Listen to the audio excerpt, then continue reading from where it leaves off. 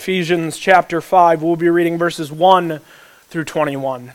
I'll give you a minute to meet me in Ephesians chapter 5.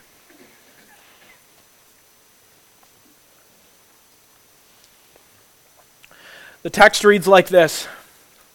It says, "Therefore, be imitators of God as beloved children, and walk in love as Christ loved us and gave himself up for us, a fragrant offering and sacrifice to God.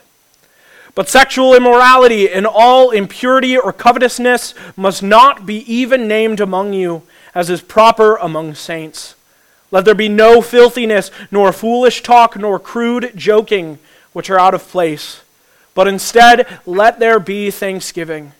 For you may be sure of this, that everyone who is sexually immoral or impure, or who is covetous, that is, an idolater, has no inheritance in the kingdom of Christ and God. Let no one deceive you with empty words, for because of these things the wrath of God comes upon the sons of disobedience. Therefore, do not become partners with them. For at one time you were darkness, but now you are light in the Lord. Walk as children of light, for the fruit of light is found in all that is good and right and true. And try to discern what is pleasing to the Lord. Take no part in the unfruitful works of darkness, but instead expose them, for it is shameful even to speak of the things that they do in secret. But when anything is exposed by the light, it becomes visible. For anything that becomes visible is light. Therefore it says, 'Awake, O sleeper, and rise from the dead, and Christ will shine on you.' Look carefully then how you walk, not as unwise, but as wise, making the best use of the time, because the days are evil. Therefore do not be foolish, but understand what the will of the Lord is. Do not get drunk with wine, for that is debauchery, but be filled with the Spirit, addressing one another in psalms and hymns and spiritual songs, singing and making melody to the Lord with your heart, giving thanks always and for everything to God the Father in the name of our Lord Jesus Christ, submitting to one another out of reverence for Christ." Let's pray together.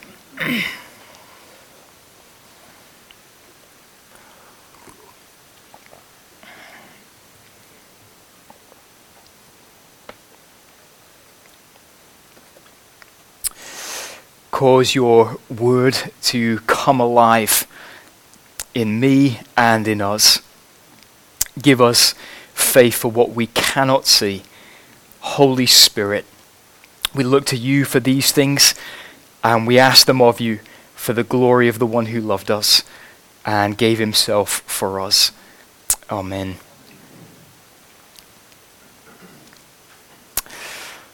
I see 3 oranges, and I have to juggle. I see 2 towers, and I have to walk. Those were the words of Philippe Petit, who at 25 walked a tightrope between the 2 World Trade Centers in New York City. He was 1,350 feet above street level, and he completed the walk 4 times. At one point, he just sat down. At another point, he lay down. The diameter of this tightrope being 1 inch wide. Don't ask me how he did it. All I know is he walked carefully. He walked carefully. The point of our passage this morning from Ephesians 5 is walk carefully. And since chapter 4, verse 1, Paul has been urging us to walk in a manner worthy of our calling in Jesus Christ. And our passage today really works as like a summary passage, summarizing the past 5 passages for us. And since this is the last time that Paul uses the language of our walk as believers, I want to remind us as to why Paul was so bothered about our walk and about our conduct as Christians in the first place. I really do believe that the mistake that some of us can make as we come to these parts of Paul's epistles where there's just one imperative command after another, we can read them as though Paul is a stressed out head teacher who's telling off naughty kids. But friends, no. The reason Paul was so keen to instruct Christians was because he loved them. He loved the people that he was writing to, and he wanted us to thrive in Christ, not wilt on the vine. And when you stand back and you look at the entire corpus of Paul's epistles, you come away with the inescapable fact that Paul's pastoral heart was the largest heart in the world at the time. He loved the churches that he was writing to. You think for a moment about what he said to the Corinthian church. Yes, the Corinthian church, a nightmare of a church in some ways. He said, I wrote to you out of much affliction and anguish of heart and with many tears. Listen to this. Not to cause you pain, but to let you know the abundant love that I have for you. And what he said to the Thessalonian church, we were gentle among you, like a nursing mother taking care of her own children. So being affectionately desirous of you, we were ready to share with you not only the gospel of God, but also our own selves, because you had become very dear to us. And who could forget what Paul said about the Jews in Romans chapter 9? He said, I could wish that I myself were accursed and cut off from Christ for the sake of my brothers, my kinsmen, according to the flesh. So listen, church, as we come now to the last of these passages that deal specifically with our walk as believers, don't shy away, but instead draw near, receive what Paul has to say, believing that the one who's writing to us is for us, not against us, who is on our side, not on the side of the opposition, who wants what is best for us, not what is worst for us. And I know myself that I would say anything, I would communicate anything, I would write anything for the good of my girls. And in the same way, Paul says what he has to say in order for the church of the living God to thrive and flourish as believers in the Lord Jesus Christ. This is not a passage for us to shirk or reject or walk away. It is one for us to receive from a shepherd of our souls. And so again, his point to us today is walk carefully. And the question is, how are we to do that? Well, Paul says first, be wise. Be wise. Look at verses 15 and 16. Paul writes there, look carefully then how you walk, not as unwise,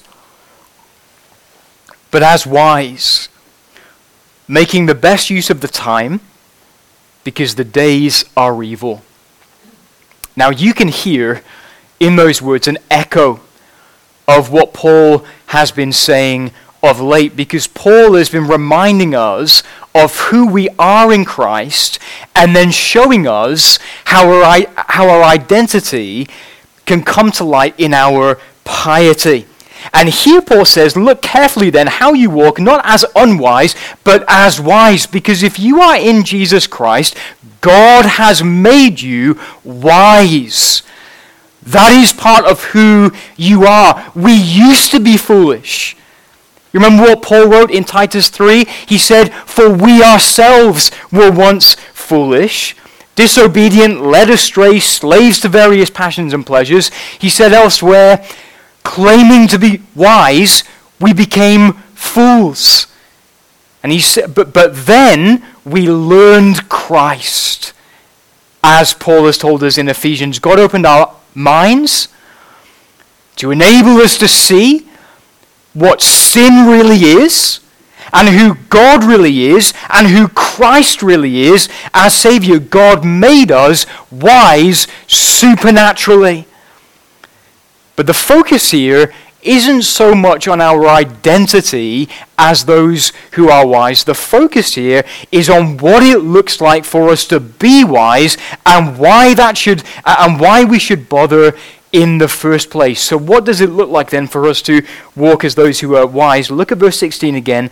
Making the best use of the time. That is what it looks like for us to walk in wisdom.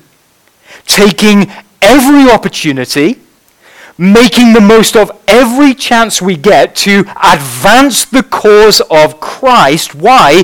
End of verse 16, because the days are evil. In other words, the present age is no time for laxity, but strategy. No time for lethargy, but urgency. We are at war. No, not with unbelievers. We wrestle not against flesh and blood. We're at war instead with the spiritual rulers and the spiritual authorities and the spiritual cosmic powers over this present darkness. Because of them, because of their influence in the world, we do live in an antichrist world. And we are steeped in an antichrist culture, and we do breathe an antichrist air. And therefore, we are to have a wartime mentality that seeks to make the most of every chance we get to advance the cause of Jesus Christ in the world. We are not to partition our lives, the spiritual over here and the practical over here. We're Christians on Sunday, we're whatever else on a Sunday. Instead of partitioning our lives, we are to position our lives for the advance of the kingdom of God, even behind these enemy lines. That is what it looks like for us to be wise as believers of Jesus Christ. Just cast your eyes with me for a minute, 2,000 miles to the east. And think about those heroic men in Ukraine who kissed their wives and children goodbye as they left on a train and chose to stay in a country that was being blown to smithereens. Why do they need to be wise? Why do they need to make the most of the time? Well, the demolished hospitals and the blown up cars and the toppled houses give you the answer. Because the days are evil. There is evil to overcome. There is a dictator to topple. Or cast your eyes 2,000 miles south of Ukraine to Israel. Why does the Israeli army need to be wise? And why does the Israeli government need to make the most of the time? Because the days are evil. Because there is evil for them to overcome. Or look back behind your shoulder 80 years in the past. You think back to the Second World War when meat and cheese and eggs and sugar and clothes had to be rationed, and when baths could only be yay high. What was the point in all of that? The days were evil. And therefore there was a corresponding strategy to employ in order to make the most of every opportunity to push the forces of evil back. And friends, yes, the day is fast approaching when God will crush the head of the devil underneath our feet. But until then, says Paul, be wise. Make the most, make the best use of our time. So tomorrow morning, for example, your colleague is going to say, how was your weekend? And you could say, yeah, it was all right, thanks. How was yours? Or you could say, that was all right, church was really challenging. Right? Because we were thinking about ... and you're in.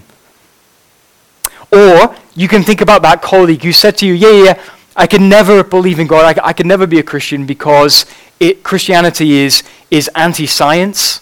It's anti-gay. It's anti-pluralism. It's anti-goodness. You think of all the evil and suffering in the world, and you could just throw up your hands and say, yeah, well, I tried. Or you could take 10 minutes to Google the best book in answer to that objection, buy it for them, hand it to them, and say, hey, let's walk through it together on our lunch breaks on Tuesday afternoons. You could just roll out of bed next Sunday morning and you could just show up at church. Or you could read ahead to the passage we're going to be looking at next week, God willing. And you could spend 30 seconds thinking to yourself, who would that be perfect for? And you could invite them to church the next week and the next Sunday. We're to be wise. Innocent as doves, wise as serpents, making the best use of the time because the days are evil. Satan doesn't take a day off. Walk carefully, Paul says. Number 1, be wise. Number 2, be informed. Be informed. Look at verse 17. Paul says, therefore, do not be foolish, but understand what the will of the Lord is. Be informed. If we're going to walk carefully in these evil days, then we've got to understand what the will of the Lord is. We are to lean not on our own understanding. That would be foolish. But instead of in all our ways, we are to acknowledge Him. And in all of our days, we're to pray, Lord, your will be done. Now, you may or may not know that when it comes to knowing what the will of the Lord is, sometimes us believers can be weird and, frankly, a bunch of nutters. Hannah Whitall Smith, she was a Quaker back in the 1800s, and she actually catalogued a collection of all of the most bizarre examples she could find of people telling her what God's will had been revealed to her. And so we read about a woman who would wake up in the morning, she would consecrate her day to the Lord, and then she would pray whether God wants her to get out of bed or not. Listen to this, quote, she wouldn't stir till, quote, the voice told her to dress. As she put on each article, she asked the Lord whether she was to put it on, and very often the Lord would tell her to put on the right shoe and leave off the other. Sometimes she was to put on both socks and no shoes, and sometimes both shoes and no socks. It was the same with all the articles of dress, and we laugh at that. Maybe we should. But if someone were to ask you today, how can I know the will of God for my life? I wonder what you would say. Well, there is a helpful distinction between God's general will and God's revealed will. And so God's general will refers to what God has revealed for believers in all times and in all places, regardless of the context. You think of 1 Thessalonians chapter 4, where Paul says this is the will of God, your sanctification. This is the will of God, that you grow in conformity to Jesus Christ. So immediately, straight away, the guy who says to you, God is calling me to leave my wife for this other woman who just so happens to be younger and hotter, is deceived.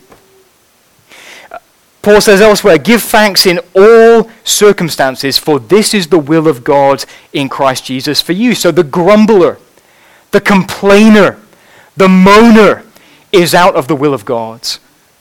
Or you think of what it says in Micah 6 verse 8. He, God, has told you, O man, what is good?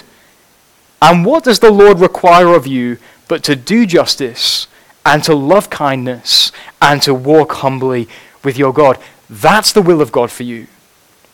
But then the particular will of God is what we seek when there are several valid but divergent paths opened before us. This university or that university, this home or that home, this city or that city, this job or that job, that name for my child or this name for my child. And in those times, seeking the Lord for his will and understanding is a good and a glorious thing. And do just let me say, if you're here today and you feel like you're at a crossroad in your life, where there's about 7 or 8 divergent paths ahead of you, I want to encourage you with this. God either has revealed or will reveal what his will for you is. That's wonderful, isn't it? You think about that God's will, it's not something that is being intentionally hidden for you. It's not like a treasure in the center of one of those hedge mazes that are designed to be as hard as humanly possible. Instead, God has either revealed or God will reveal what his will for your life is. And practically, I just want to say to that one among us now, the more that you familiarize yourself with God's general revealed will in the Bible, the more wisdom you will have in those times when there are divergent paths ahead of you and when you're in need of a particular sense of guidance in your life. The more you understand what God has revealed, the more you'll understand what God is hiding for the time being. And if you're here today and you're not yet a Christian, God has revealed his will for you. Because the Bible says God desires all people to be saved and to come to the knowledge of the truth. And therefore, if nothing in this sermon has made sense to you at all up until this moment, please understand this. God's will for you and God's will for your life is that you repent and believe on the Lord Jesus Christ. God's will is that you would acknowledge the reality and the horror of your sin, that God made you for relationship, but you have turned your back on God, and you have suppressed his truth in unrighteousness, and you have not loved the Lord your God with all of your heart, mind, soul, and strength. Instead, you have loved yourself. And yet God so loved the world that he gave his only Son, that whoever believes in him would not perish, but would have everlasting eternal life. And he gave his Son to live the life that we could not live, that life without sin, and to die the death that we should have died, the death for sin on that bloody cross of Calvary. And he rose on the 3rd day in victory over all of God's and all of your enemies. And today Jesus is alive and well, and he is seated on a throne, and he is ruling over all times and over all seasons and over all towns and cities and tribes and tongues. And he is calling all men and all women to repent of everything and to receive the life that only he can give as the one who came from God and leads us back to God. Repent on Christ and believe on him today. Be wise, Paul says, be informed, and then last of all, be filled. Be filled. Look at verse 18. Paul says, and do not get drunk with wine, for that is debauchery, but be filled with the Spirit. To walk carefully, we need to be filled with God's Holy Spirit. It's very interesting, isn't it, but that Paul doesn't tell us what that means. And I've been grateful for that this past week, Paul. What does that mean? But it's interesting, isn't it, that Paul commends being filled with the Spirit as an alternative to drunkenness. And when you consider drunkenness, you get an idea as to what Paul does mean when he tells us to be filled with the Spirit. What happens to a person when he or she is drunk? Well, everything about him or her is affected. So his perception of reality, his behaviors, everything else, his actions, his reactions is affected. And it's interesting that even medically speaking, drunkenness, alcohol, depresses the part of the brain that enables you to have things like self-control and a sound perception of reality. And that's why when a person is drunk, his or her desires get the upper hand on sense and his mind. But when a believer is influenced by the Holy Spirit, it is the total and complete opposite. So someone said this: if excessive alcohol dehumanizes, turning a human being into a beast, the fullness of the Spirit makes us more human. He makes us like Christ. And therefore what I believe Paul is saying to us today, church, is this: be under the complete influence of the Holy Spirit in your life. That instead of grieving him, instead of offending him, instead of resisting him, surrender to him. And make all of his priorities your priority. Make his loves your love. Make his concerns your concern. And that even though, yes, we have received the Spirit, yes, we've been sealed with the Holy Spirit, to walk carefully, we are to go on being filled with the Holy Spirit every day of our lives. D.L. Moody, the great evangelist, was once asked, have you been filled with the Holy Spirit? And he said, yes, but I leak. And so do you. And so do I. So how do we do this?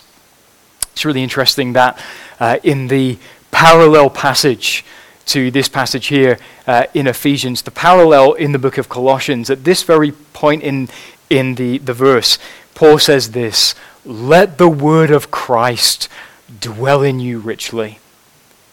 And he would write that, wouldn't he? Because the word of Christ is spirit and life. And the words of God were inspired by the Holy Spirit, so that when we top ourselves up with the word of God, what happens to us? Well, God's priorities become our priority. And God's concerns become our concerns. And God's loves become our loves.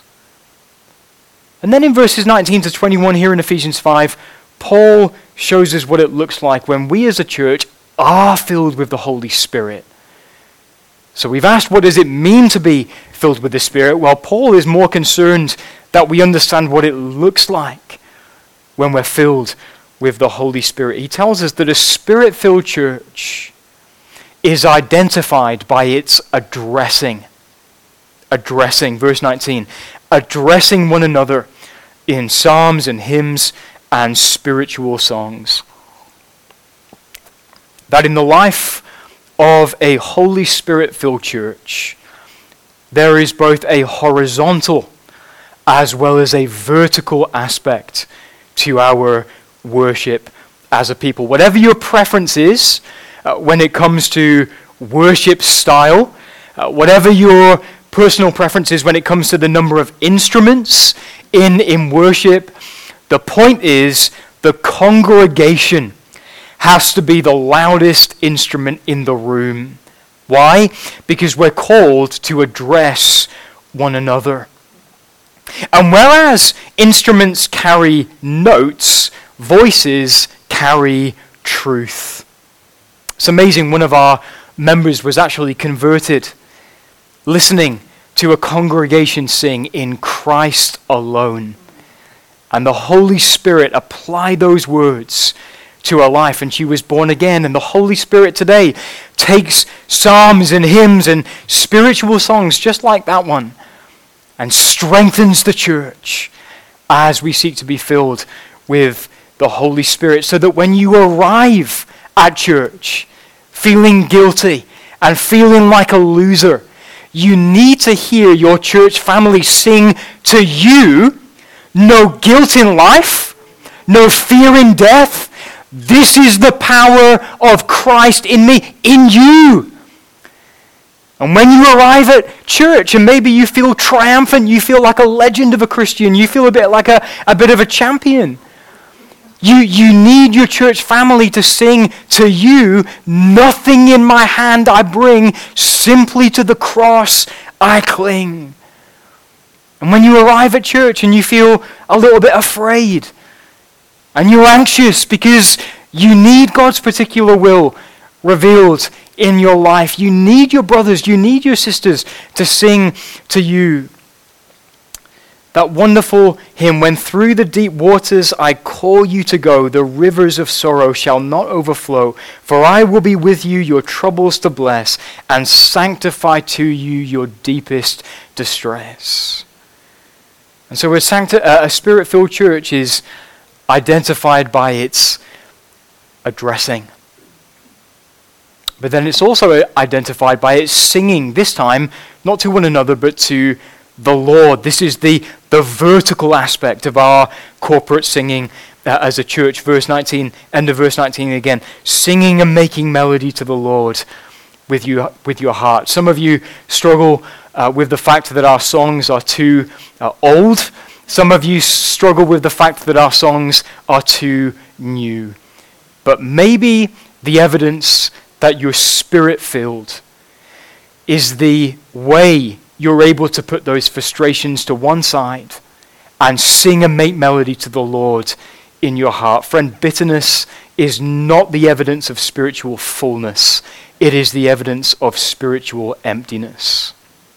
Verse 20, "Giving thanks always and for everything to God the Father in the name of our Lord Jesus Christ." So there's this addressing, there's a singing, and then there's a thanking as a church. That if there's gifting on display as a church, if there's any grace experienced, if there's any positivity in the church, we're not to be boastful, we're not to be haughty, we're not to look down our noses on other churches that might not have those same strengths. Instead, we're just to be thankful. And even if there is gaping holes in the church, and there are needs that year after year are not being met and are not being filled, we can still be thankful knowing that the Lord has sustained us despite the needs, not because of the way that those needs are being met.